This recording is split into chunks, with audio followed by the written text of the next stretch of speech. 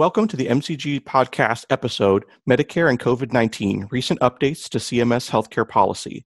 Today is Thursday, May 7th, 2020. I'm your host, Snapper Plone, and today I'm joined by Cheyenne Santiago.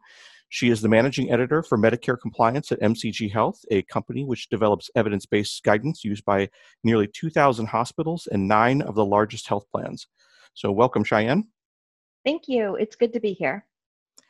So before we begin, since our listeners may not be familiar with your role at MCG, could you give them some background information? Sure. I'm a registered nurse by training, and after several years in clinical nursing, I began working in the Medicare space, really focusing on Medicare policy education and Medicare medical review. Spent 12 years doing this, first at a fiscal intermediary and then at a Medicare administrative contractor once the MACs were actually created by the Medicare program. I've now been with MCG just about 2 years, and my current role then is the managing editor of the Medicare compliance content. Very good. Thank you for that. So during our time today, we'll talk about some of the major changes to CMS policy that have happened in the wake of the coronavirus pandemic. Now, I'm sure these won't be the last changes we hear about, but we'll cover what we know to date that could possibly impact clinicians working in utilization review and case management. So Cheyenne, can you give us a brief overview of the Public Health Emergency Declaration, where it applies, and what types of U.S. healthcare agencies it impacts? Yes. So on January 31st of 2020, this year, Secretary Azar declared a public health emergency. And that was in response to the national emergency that was declared by the president. When that happens, when there is a public health emergency, then CMS receives additional authorities to offer regulatory relief. Now, the public health emergency that is currently in place has been declared for all 50 states, so it is not localized to one or two particular states, which is what would normally happen after something like a natural disaster. The relief it provides is temporary. It typically ends no later than the end of the public health emergency. And you're right, it's not just Medicare regulations which can be impacted. It's Medicare, Medicaid, Children's Health Insurance Program, the CHIP program, even HIPAA, the Health Insurance Portability and Accountability Act requirements can all be waived or modified as part of the public health emergency. So given the size and the scope of the current public health emergency, there are a number of programs that are impacted, and it's important for our UR and CM clinicians to know what impacts them directly.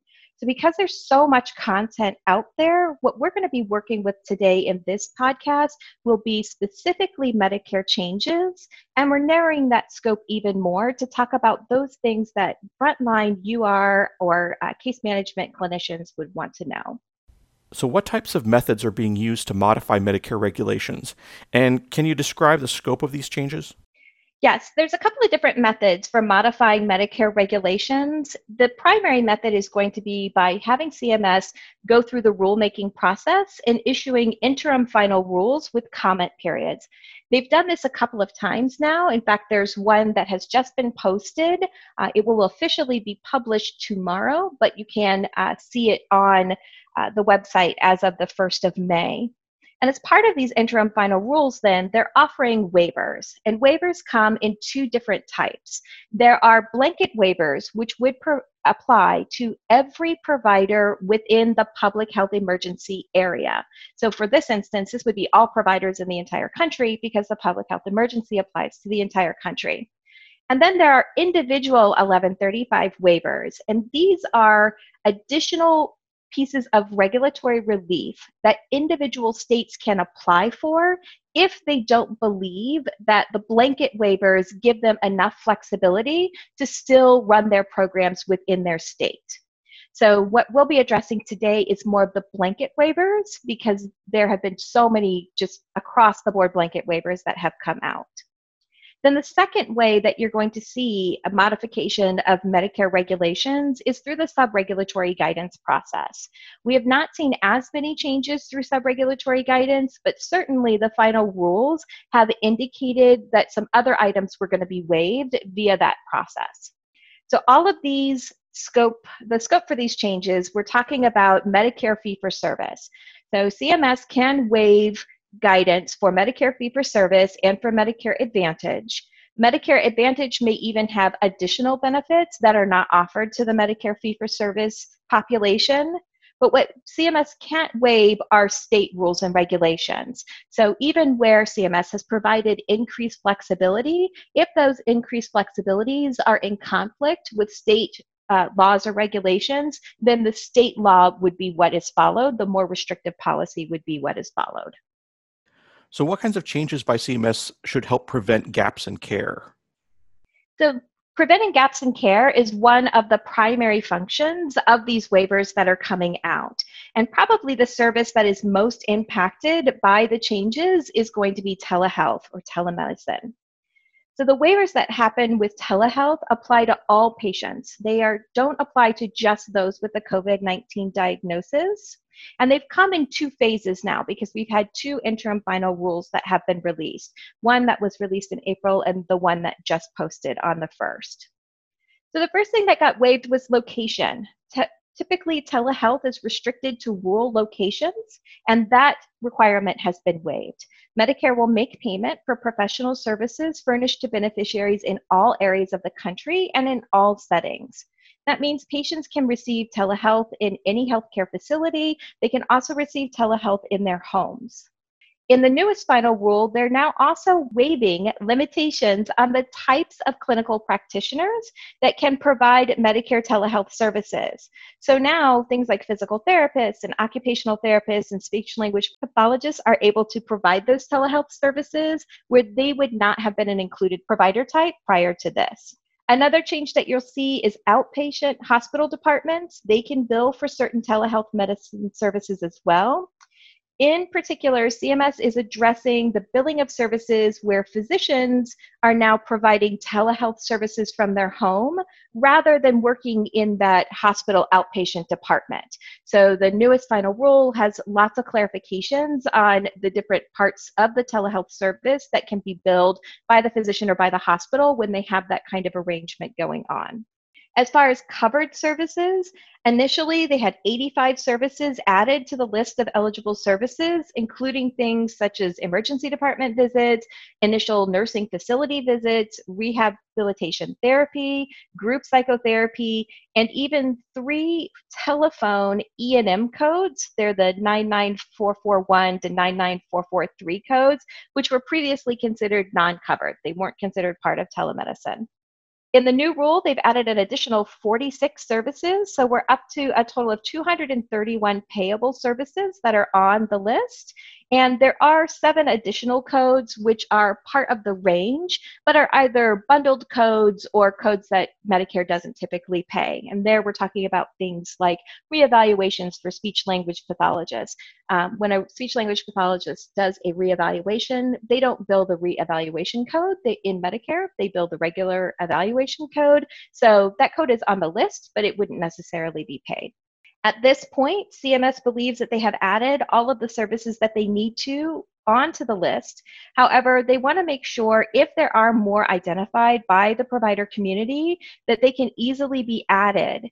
So what they're doing is they're modifying the process for adding or deleting these services. Normally that is done through the rulemaking process, which is why you see these services added through these interim final rules.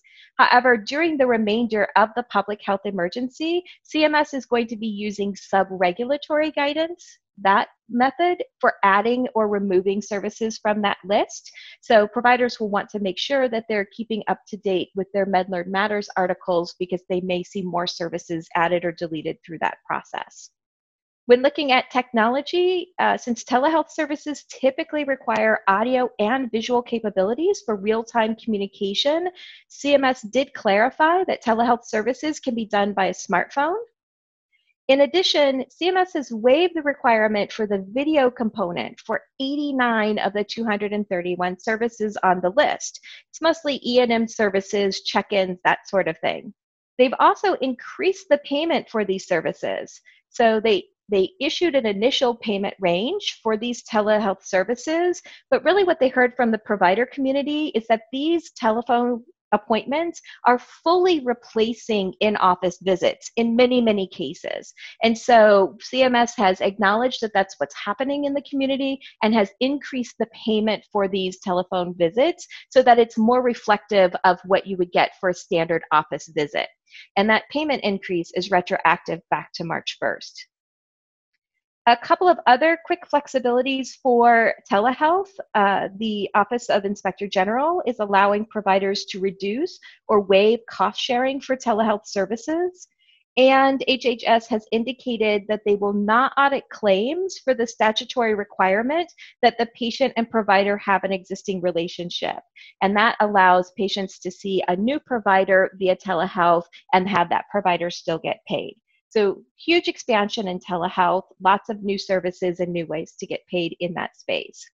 They're also looking at some other facilities, in particular in rural areas. There's been some expansion to the critical access hospital. So normally critical access hospitals are limited to the total number of beds that they can have, and they have an average length of stay requirement of 96 hours that they have to meet over the course of a year. And both of those regulations have been waived as part of the public health emergency, so they're allowed to open up additional capacity at the critical access hospital. They're also not then forced to transfer patients in order to keep them under the 96-hour rule, when in fact there may be no place to transfer that patient to. In the skilled care or skilled nursing facility space, there's been a waiver of the 3-day prior hospitalization requirement, and this provides temporary emergency coverage of SNF services without a qualifying hospital stay for those people who are experiencing dislocations or are otherwise affected by COVID-19. So if you have someone who needs a skilled nursing facility or needs services, they can't stay at home because they have other high-risk people there, you can do direct MITs into the skilled nursing facility without that 3-day hospitalization. CMS is also allowing renewal of the benefit period. It is a restricted waiver. The waiver only applies to those beneficiaries who have been delayed or prevented by the emergency itself from commencing or completing the process of ending their benefit period on their own. So if you have a patient who normally would have gone home and therefore broken their spell of illness but could not go home because of isolation precautions or something like that, this is who this particular waiver is intended for. Skilled nursing facilities have also gotten some flexibility as far as their minimum data set assessment and transmission timing, because we know that those comprehensive assessments can be difficult to get done on time in the best of circumstances. But if you have a large population moving in and out because you have COVID infections, it's going to be even more difficult. So they've lengthened the time frames for those. And then also your physician and non-physician or practitioner in-person visits for nursing home residents can now be done under telehealth. And we talked about that a little bit earlier. So you don't have to have those people coming into the facility and risking transmitting COVID between facilities. They can do those visits via telehealth instead. The last space I want to talk about is home health.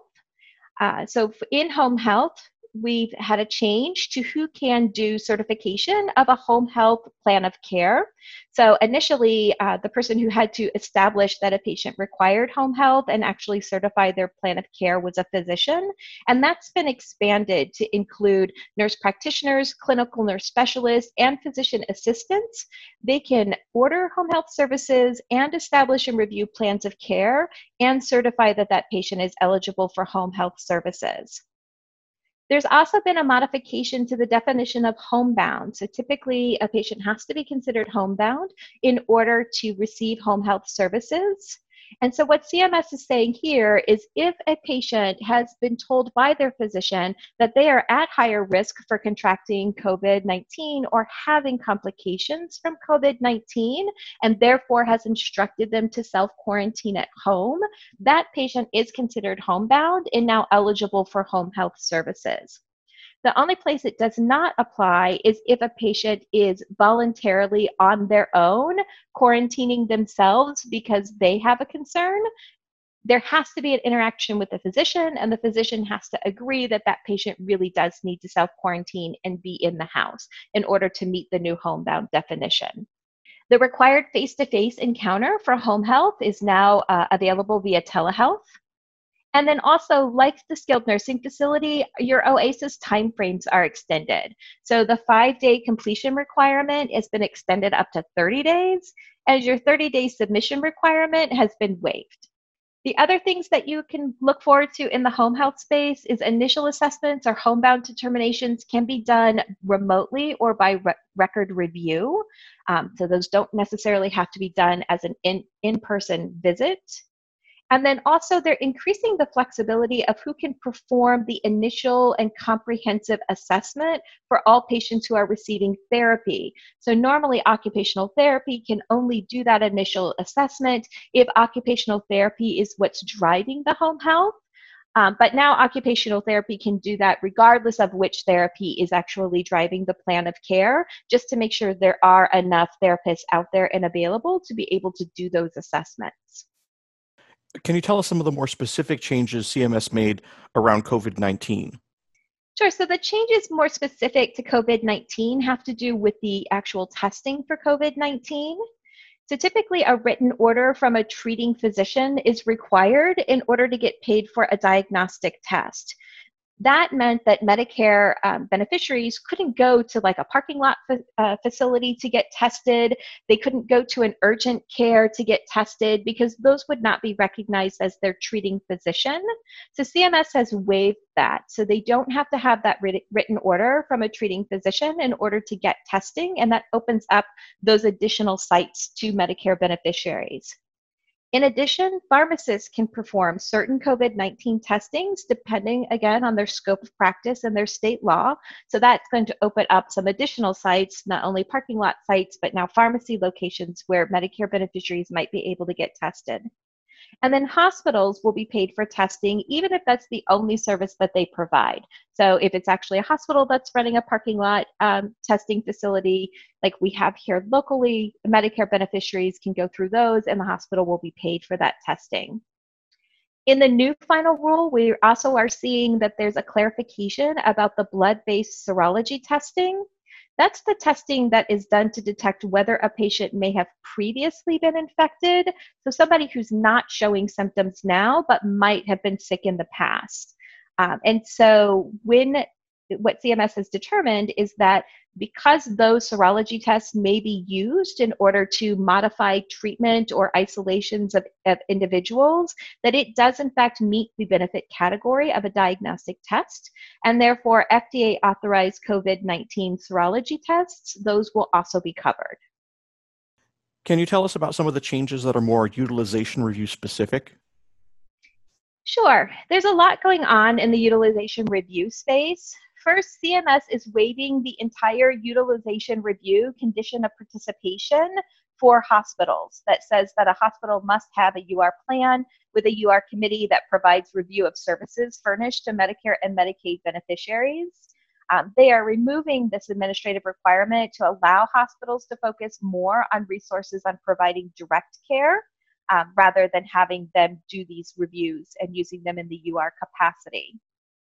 The other most significant change has to do with national coverage determinations and local coverage determinations, and specifically those related to respiratory-related devices, oxygen and oxygen equipment, home infusion pumps, and home anticoagulation therapy.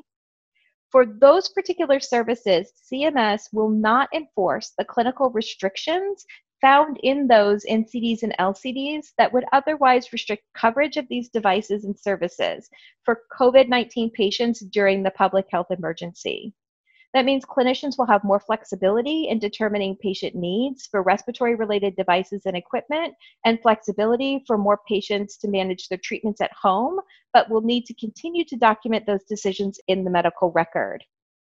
Now, in the final rule that just posted, it's important to note, and CMS has actually issued a clarification in this new final rule to say it was not their intent to imply that items and services can now be furnished or ordered without reason during the public health emergency for the COVID-19 pandemic. Services still have to be medically reasonable and necessary for the patient. So I want to give you an example of that. Let's take the LCD for glucose monitors. It's L33822. There are a number of clinical requirements, including a face-to-face visit, that typically a Medicare beneficiary must meet prior to being eligible for a continuous glucose monitor. Those requirements, in particular the face-to-face, are not being enforced by CMS because they want providers to be able to supply these monitors to additional COVID-19 patients who may be at risk for unpredictable impacts of infection on their glucose levels and their health in general. So in this case, the use of the continuous glucose monitor is reasonable and necessary to proactively treat the patient's diabetes and hopefully prevent the need for hospital-based care, whereas the standard coverage for this monitor is in reaction to a patient who has failed other glucose monitoring devices and other glucose interventions.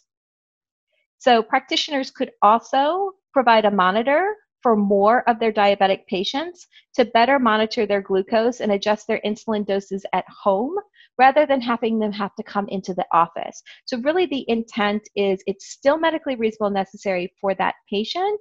And really what we're trying to do with this, or CMS is trying to do with this, is free up beds. Let's prevent hospital complications so those beds are available to people with other things that are going on. Now, providers still have to maintain a medical record that supports that the item or service was actually provided, it was provided at the level that they billed it, and that it was medically necessary for that specific patient. So all of those rules are still in effect. And then a handful of NCDs and LCDs were specifically identified by CMS in the initial final rule. And so what we're going to do is we will be adding that listing to our community page. And we will be adding that listing to the summary of changes in the MCR content to help our clients understand which LCDs and NCDs are impacted. It's important to know that it's not an all-inclusive list. Really, the provision is for any LCD or NCD that covers any of those services that I mentioned, but it is a good starting place. And it's also important to note that there's no update to the actual LCD or NCD. So there's nothing on the cms.gov website, right, in the Medicare coverage database that will tell you that the clinical indications have been temporarily suspended. That's why we are posting that list on both our community page and in our summary of changes, just to help people be more aware. As I mentioned in the prior example, one of the other waivers that is happening is in regards to NCDs and LCDs that contain requirements for face-to-face visits or evaluations or assessments prior to providing an item or service. CMS is waiving these requirements as well across all NCDs and LCDs, not just the ones that also have clinical flexibilities. And it is waiving them only when it's the NCD or the LCD that has the requirement for the face-to-face.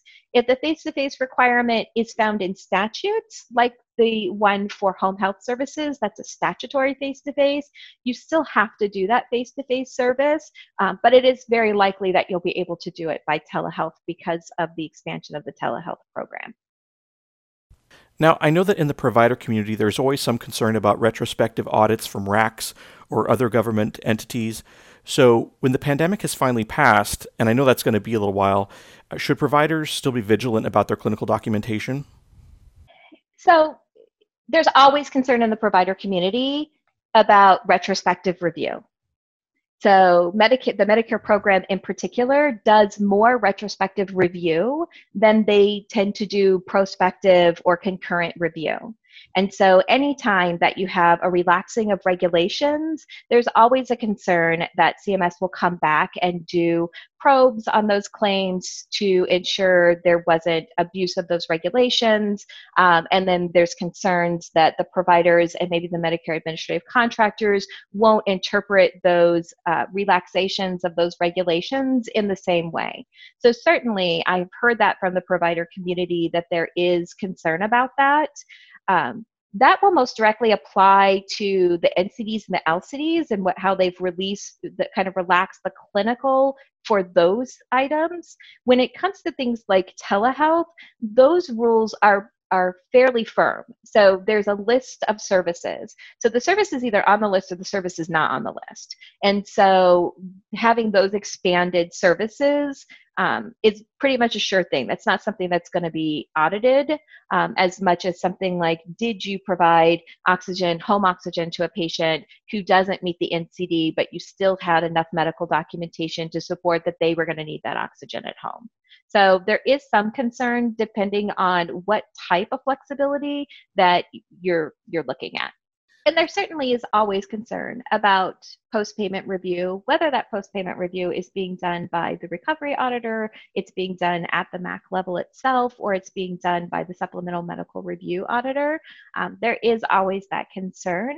And certainly it's possible that even the Office of Inspector General, the OIG, will go back and do studies to see how these flexibilities were used, and that will involve having providers submit documentation to the OIG as part of those studies. So definitely there's concern about that. But like I said, some of these regulations are pretty firm, and then others I've definitely heard that about. I think really what's critically important for those providers who are concerned about post-payment review is that we do remember our fundamentals. Even if something doesn't perfectly align with an NCD or an LCD, was it medically reasonable and necessary for the patient? And does your documentation say, this is the picture of my patient, this is why it was medically reasonable and necessary, here's my proof I actually gave it to them, and here's the code that is appropriate for that. And if they have that put together, it should not be a problem, even if there is retrospective review. So I'm sure we'll see additional changes by CMS in the future. Are there any good places to go for immediate access to the latest updates? CMS has multiple listservs that are divided by area of interest, and you're absolutely right. We're going to see more changes, maybe even before we post this podcast. That's kind of the rate at which these changes are coming at us. So if you're on any of the main categories of CMS's listservs, you're going to be seeing these COVID-19 updates. If you're on several of their listservs, you're probably getting them in duplicate or triplicate at this point. In addition to that, CMS has a current emergencies page on the cms.gov website, and that's a nice place to start if you need to kind of dive into what's been released. Not only do they have one document available that lists all of the changes that they have put out there, all the waivers they've issued, but they've also created some divided up by provider type fact sheets where they've picked and kind of chosen across the two final rules the ones that impact physicians or the ones that impact skilled nursing facility, and consolidated those on a single fact sheet so you don't have to wade through the entire final rule to get the information that you need. So definitely another good place to go to get more information. Before we go, do you have any final thoughts on the hospitals and healthcare workers who are on the front lines of this pandemic? So I think it's important to recognize that while relaxing regulations certainly removes barriers to trying new ways to care for people during the crisis, caring for a large number of infected people still takes time and resources, and I commend everyone who is doing it right now. Absolutely critical for our country, but also understand that communities don't all have equal access to these resources.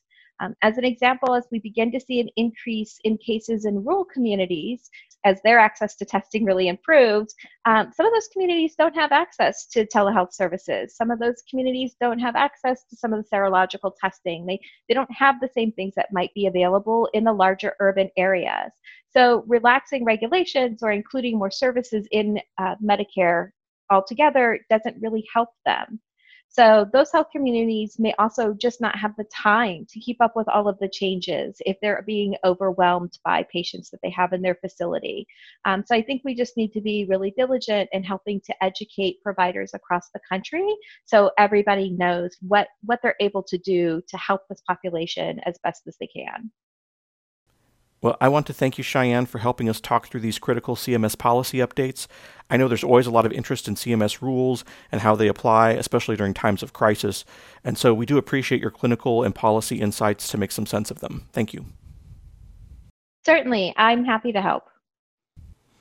As a note for our listeners, if you'd like to learn more about MCG, please visit www.mcg.com and click on Contact Us, or you can call us at 1-888-464-4746.